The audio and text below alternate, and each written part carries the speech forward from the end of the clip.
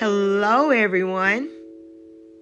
Today, I encourage you to settle in silence and visualize your future self 3 years from now, living the fulfilled, impactful life you've always imagined. What advice does he or she have for you here now? Write those strategies down, seal your letter in an envelope, and when obstacles arise, reflect on the letter from your future self to propel you forward. When you let go of who you are, you get to become who you were always meant to be. From my energy to yours, be great. Bye.